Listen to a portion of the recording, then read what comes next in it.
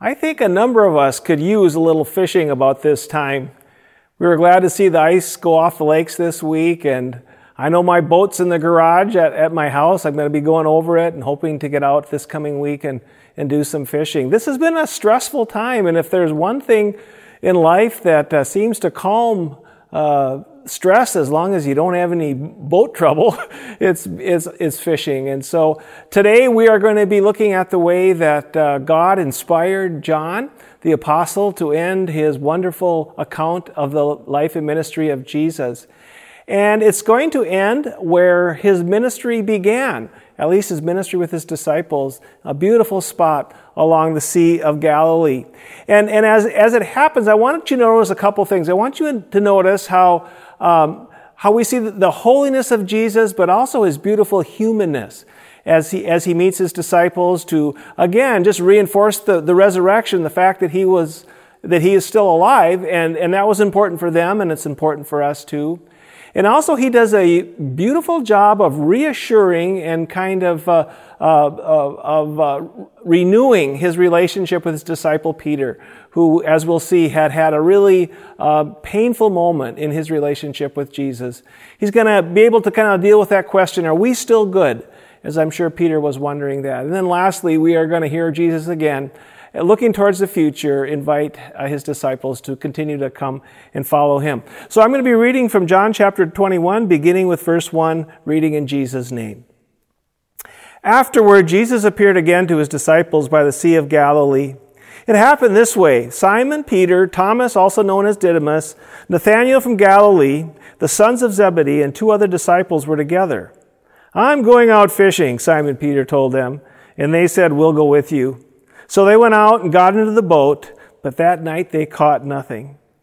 Early in the morning, Jesus stood on the shore, but the disciples did not realize that it was Jesus. He called out to them, friends, haven't you any fish? No, they answered.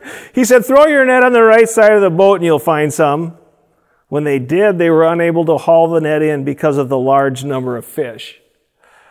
Then the disciple whom Jesus loved said to Peter, it's the Lord. As soon as Simon Peter heard him say, it's the Lord, he wrapped his outer garment around him, for he had taken it off, and he jumped into the water. The other disciples followed in the boat, towing the net full of fish, for they were not far from the shore, about 100 yards. When they landed, they saw a fire of burning coals there with fish on it and some bread. Jesus said to them, bring some of the fish you've just caught. So Simon Peter climbed back into the boat and dragged the net ashore. It was full of large fish, 153. But even with so many, the net was not torn. Jesus said to them, come and have breakfast. None of the disciples dared ask him, who are you? They knew it was the Lord. Jesus came, took the bread and gave it to them. He did the same with the fish. This was now the 3rd time Jesus appeared to his disciples after he was raised from the dead. A friend of mine, Pastor Kirk Militzer, once told me that, well, he didn't just tell me, he told our congregation that the 11th commandment is, thou shalt not bore. And I know what he meant. He meant that certainly in teaching confirmation or whatever, that if we are boring kids, we're doing a disservice to Jesus. Because Jesus, of all things, was not boring. And when we notice that as Jesus now is in this important moment between his resurrection and returning to heaven, as he is again preparing a group of ordinary guys to change the world with the message of what Jesus has done for us, that Jesus finds just a delightful way to meet them again. And we find him back by the Sea of Galilee where his ministry started. At the end of Matthew's gospel, we find that through the women who were the witnesses at the tomb, the disciples were instructed to go to Galilee where Jesus would again appear to them or meet them. So they did. And they waited. And they waited. Well, Peter had enough waiting. So he said, I'm going fishing. And 6 of his friends decided to go with him. And they fish all night. They get skunked. Then they hear a voice from the shore with some advice about another approach to fishing. So the guys take the advice of the stranger on the shore. They drop their nets on the other side of the boat, and they can't get the fish in the boat. And it's John who describes himself as the disciple that Jesus loves that has the aha moment. He says, this is deja vu all over again. We've lived through this.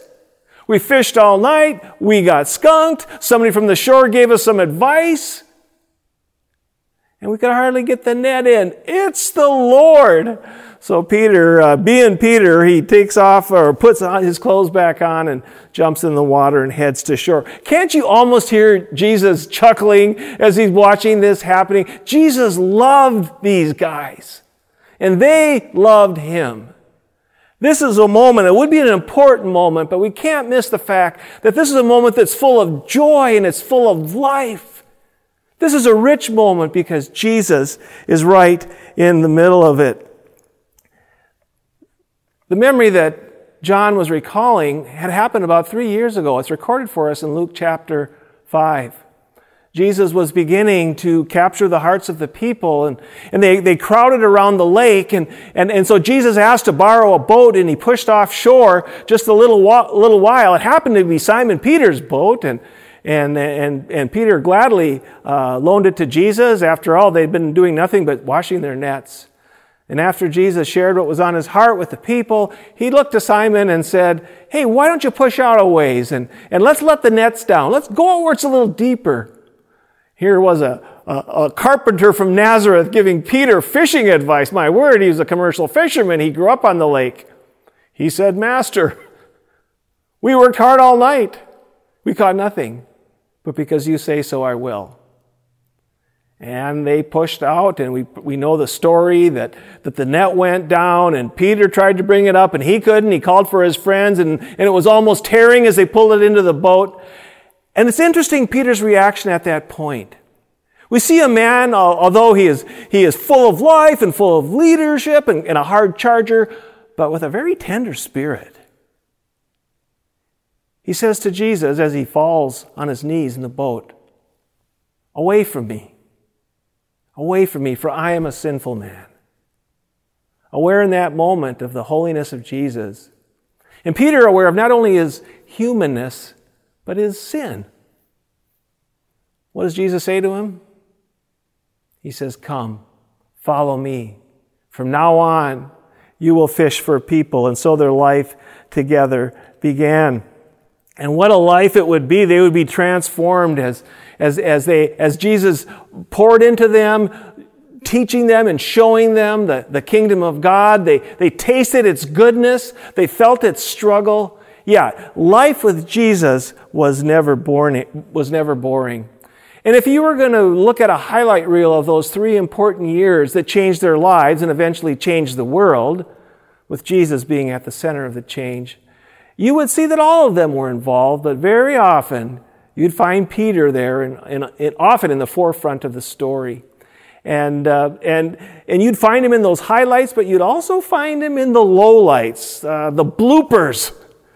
You see, Peter had many moments where he ran ahead of himself or talked ahead of himself and found himself, well, shall we say, not being proud of what happened or Jesus' reaction to it. But that was Peter. Jesus loved Peter. Peter loved Jesus. And he was changing a man from the inside out as he was pouring his grace and truth into his life. Peter was the one who, when he saw Jesus walking on the water, said, "Lord, if it's you, bid me to come to you." And he steps out onto the water. Wow. And he walks a ways until he takes his eyes off Jesus, of course, and he sees the waves around him and he begins to sink. And we hear those emotional words, "Lord, save me." And Jesus reaches down and says to his friend, "Why did you have such little faith?" It was Peter that when he heard Jesus talk about the kingdom of God and saw what he was doing, Jesus said, "Peter, who do you say that I am?" And Peter confessed him. He was the first one to confess Jesus as the Christ. God was at work in his heart and in his life.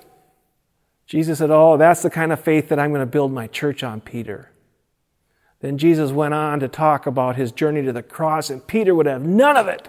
He said, "Lord, that won't happen to you. You won't go to the cross. We aren't going to let it happen." Jesus said to his friend, "Get behind me, Satan. You don't have in mind the things of God, but you have in mind the things of man." How humbling that must have been.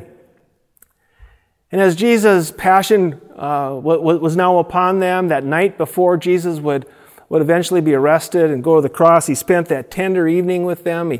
He shared the Last Supper. He washed the disciples' feet. When he came to Peter, Peter said, "You're not going to wash my feet." And of course, Jesus said, "Well, then you'll have no part of me." And Peter said, "Well, then wash all of me." You know, this was a beautiful relationship between Jesus and Peter.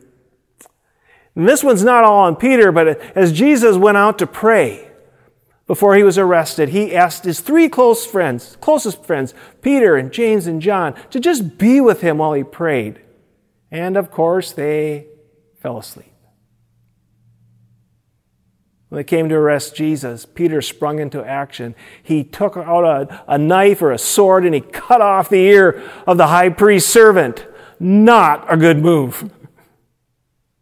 Jesus healed the man's ear as Peter and the disciples disappeared into the night.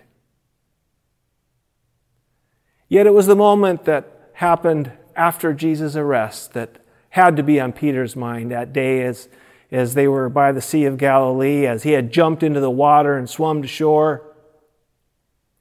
For that night, Jesus Peter knew well, that Peter, who had been so bold and said, "We'll never let this happen to you," Jesus knew this was going to happen. He said in Luke chapter 22, "Simon, Simon, Satan has asked to sift all of you as wheat, but I have prayed for you, Simon, that your faith may not fail. And when you have turned back, strengthen your brothers." But he replied, "Lord, I'm ready to go with you to prison or to death." Jesus answered, "I tell you, Peter, before the rooster crows today, you'll deny 3 times that you know me." So as he's remembering that moment and painfully remembering what follows, later there in that same chapter we read, "Then seizing Jesus, they led him away and took him into the house of the high priest. Peter followed at a distance. And when some there had kindled a fire in the middle of the courtyard and sat down together, Peter sat down with them. A servant girl saw him seated there in the firelight. She looked closely at him and said, 'This man was with him.' But he denied it. 'Woman, I don't know him,' he said. A little later, someone else saw him and said, 'You also were one of them.' 'Man, I am not,' Peter replied. About an hour later, another asserted, 'Certainly this fellow was with him, for he's a Galilean.' Peter replied, 'Man, I don't know what you're talking about.' Just as he was speaking, the rooster crowed. The Lord turned and looked straight at Peter.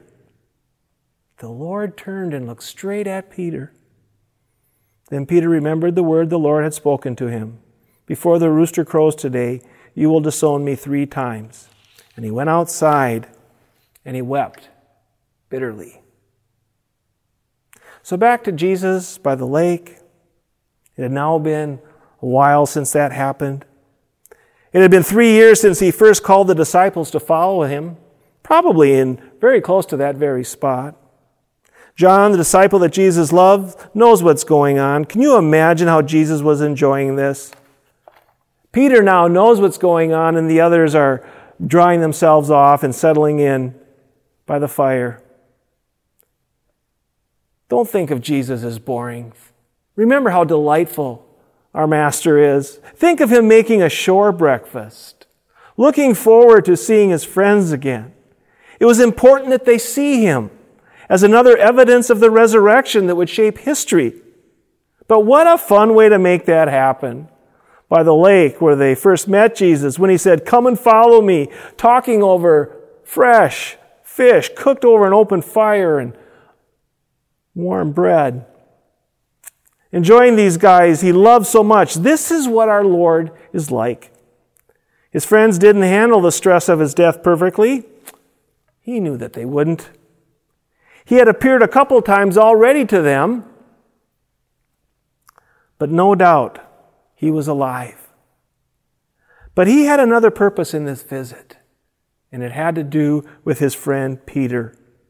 There was that moment under the stress of Jesus' suffering and death that Peter had made a bold statement that he would be strong for Jesus, and he wasn't strong at all. So, He asked Peter to go for a walk along the lake.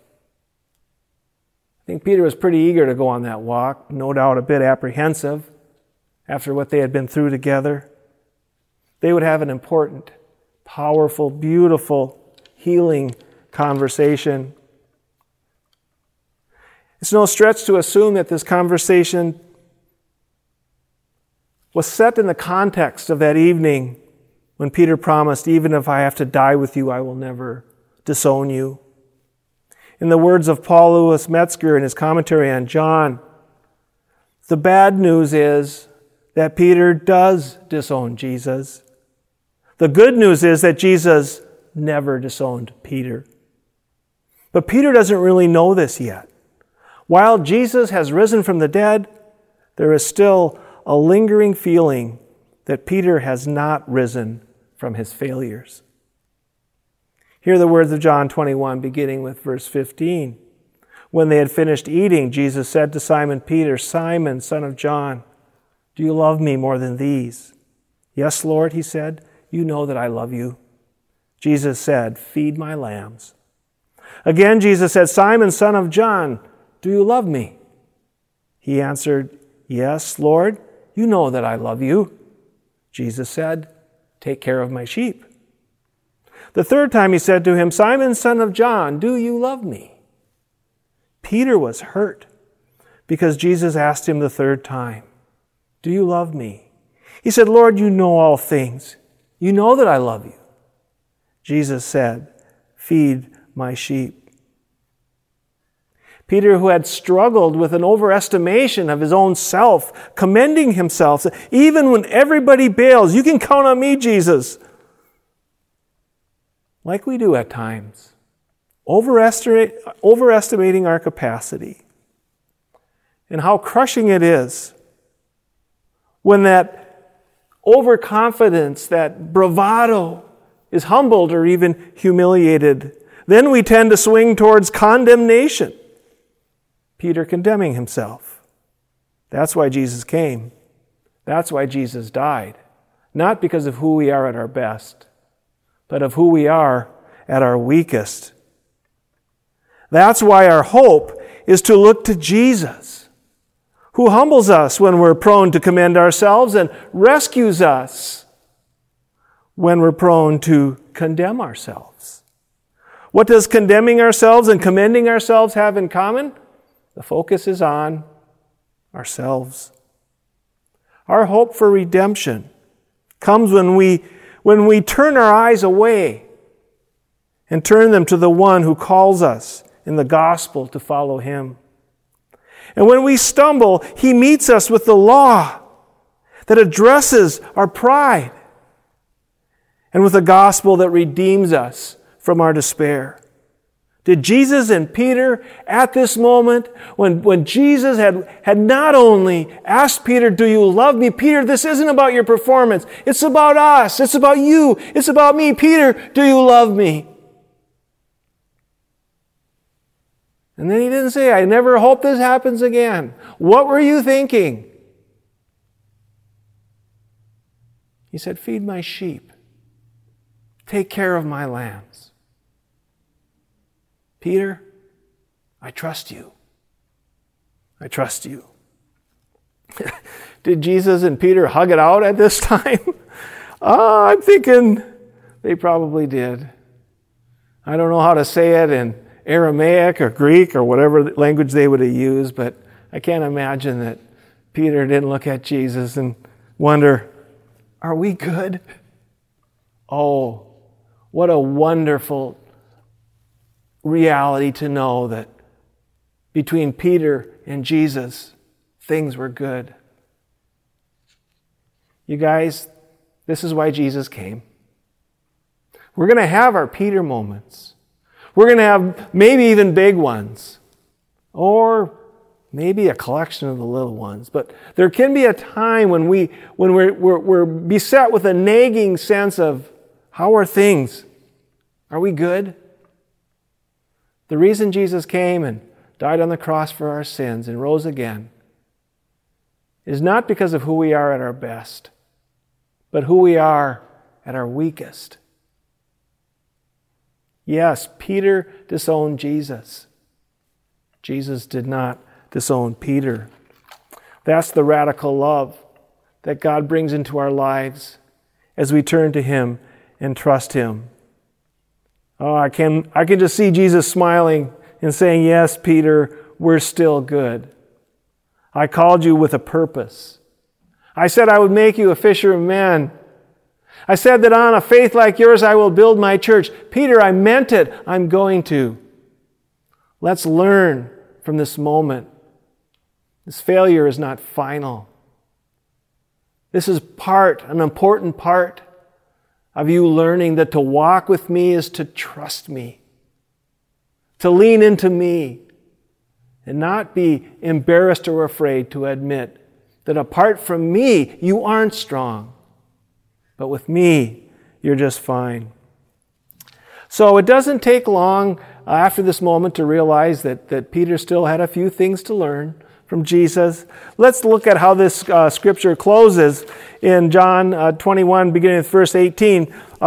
We read, "Very truly I tell you, when you were younger, you dressed yourself and went where you wanted," Jesus said to Peter.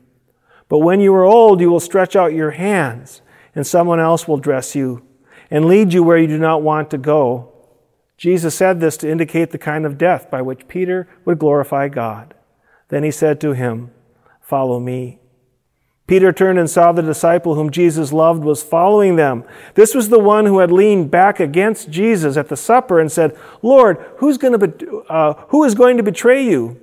When Peter saw him, he asked, "Lord, what about him?" Jesus answered, "If I want him to remain alive until I return, what is that to you? You must follow me." Because of this, the rumor spread among the believers that this disciple would not die. But Jesus did not say that he would not die. He only said, "If I want him to remain alive until I return, what is that to you?" This is the disciple who testifies to these things and who wrote them down. We know that this testimony is true. Jesus did many other things. If every one of them were written down, I suppose even the whole world would not have room for the books that would be written. So, Jesus helped Peter with this issue of commending himself. He helped Peter with the natural result of our failure, and that's condemning himself. And now at the close, he helps Peter with something lots of us can identify with, and that is comparing himself with others. You know, Peter would. He would be lifted up. His arms would be stretched out. Peter would die like his Savior. Church history, in many different references, refer to Peter's death in about 64 AD, not long after Paul's death, as a death that would be on a cross. Some of the writers actually say that Peter did not want to die like his Savior. He didn't feel worthy, so he was crucified upside down. Whether that happened or not, Peter caught the privilege and the glory of serving Jesus even unto death. He understood what Jesus said when Jesus said that by his death Jesus would be glorified. Peter was not ashamed to die like his Savior. He just wondered if John was going to suffer the same fate. Oh, Peter. Well, we don't look at those around us and compare. We don't look at ourselves and commend ourselves or condemn ourselves. We look to Jesus, and there we find hope. I share this because a lot of us have been under stress during this pandemic. Maybe you have. Maybe it wasn't a big blow up, a big fail like Peter's, but you've been living with an undertow. Maybe wondering if things are good between you and someone you love, or maybe wondering about how things are, if you and God are good. I just want to remind you that you have a Savior that loves you, who came to minister forgiveness as you turn to Him and seek His mercy. Like He loved His disciples, He loves you.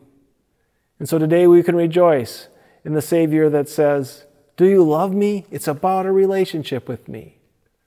And then He trusts us with doing His will in this broken world. Amen.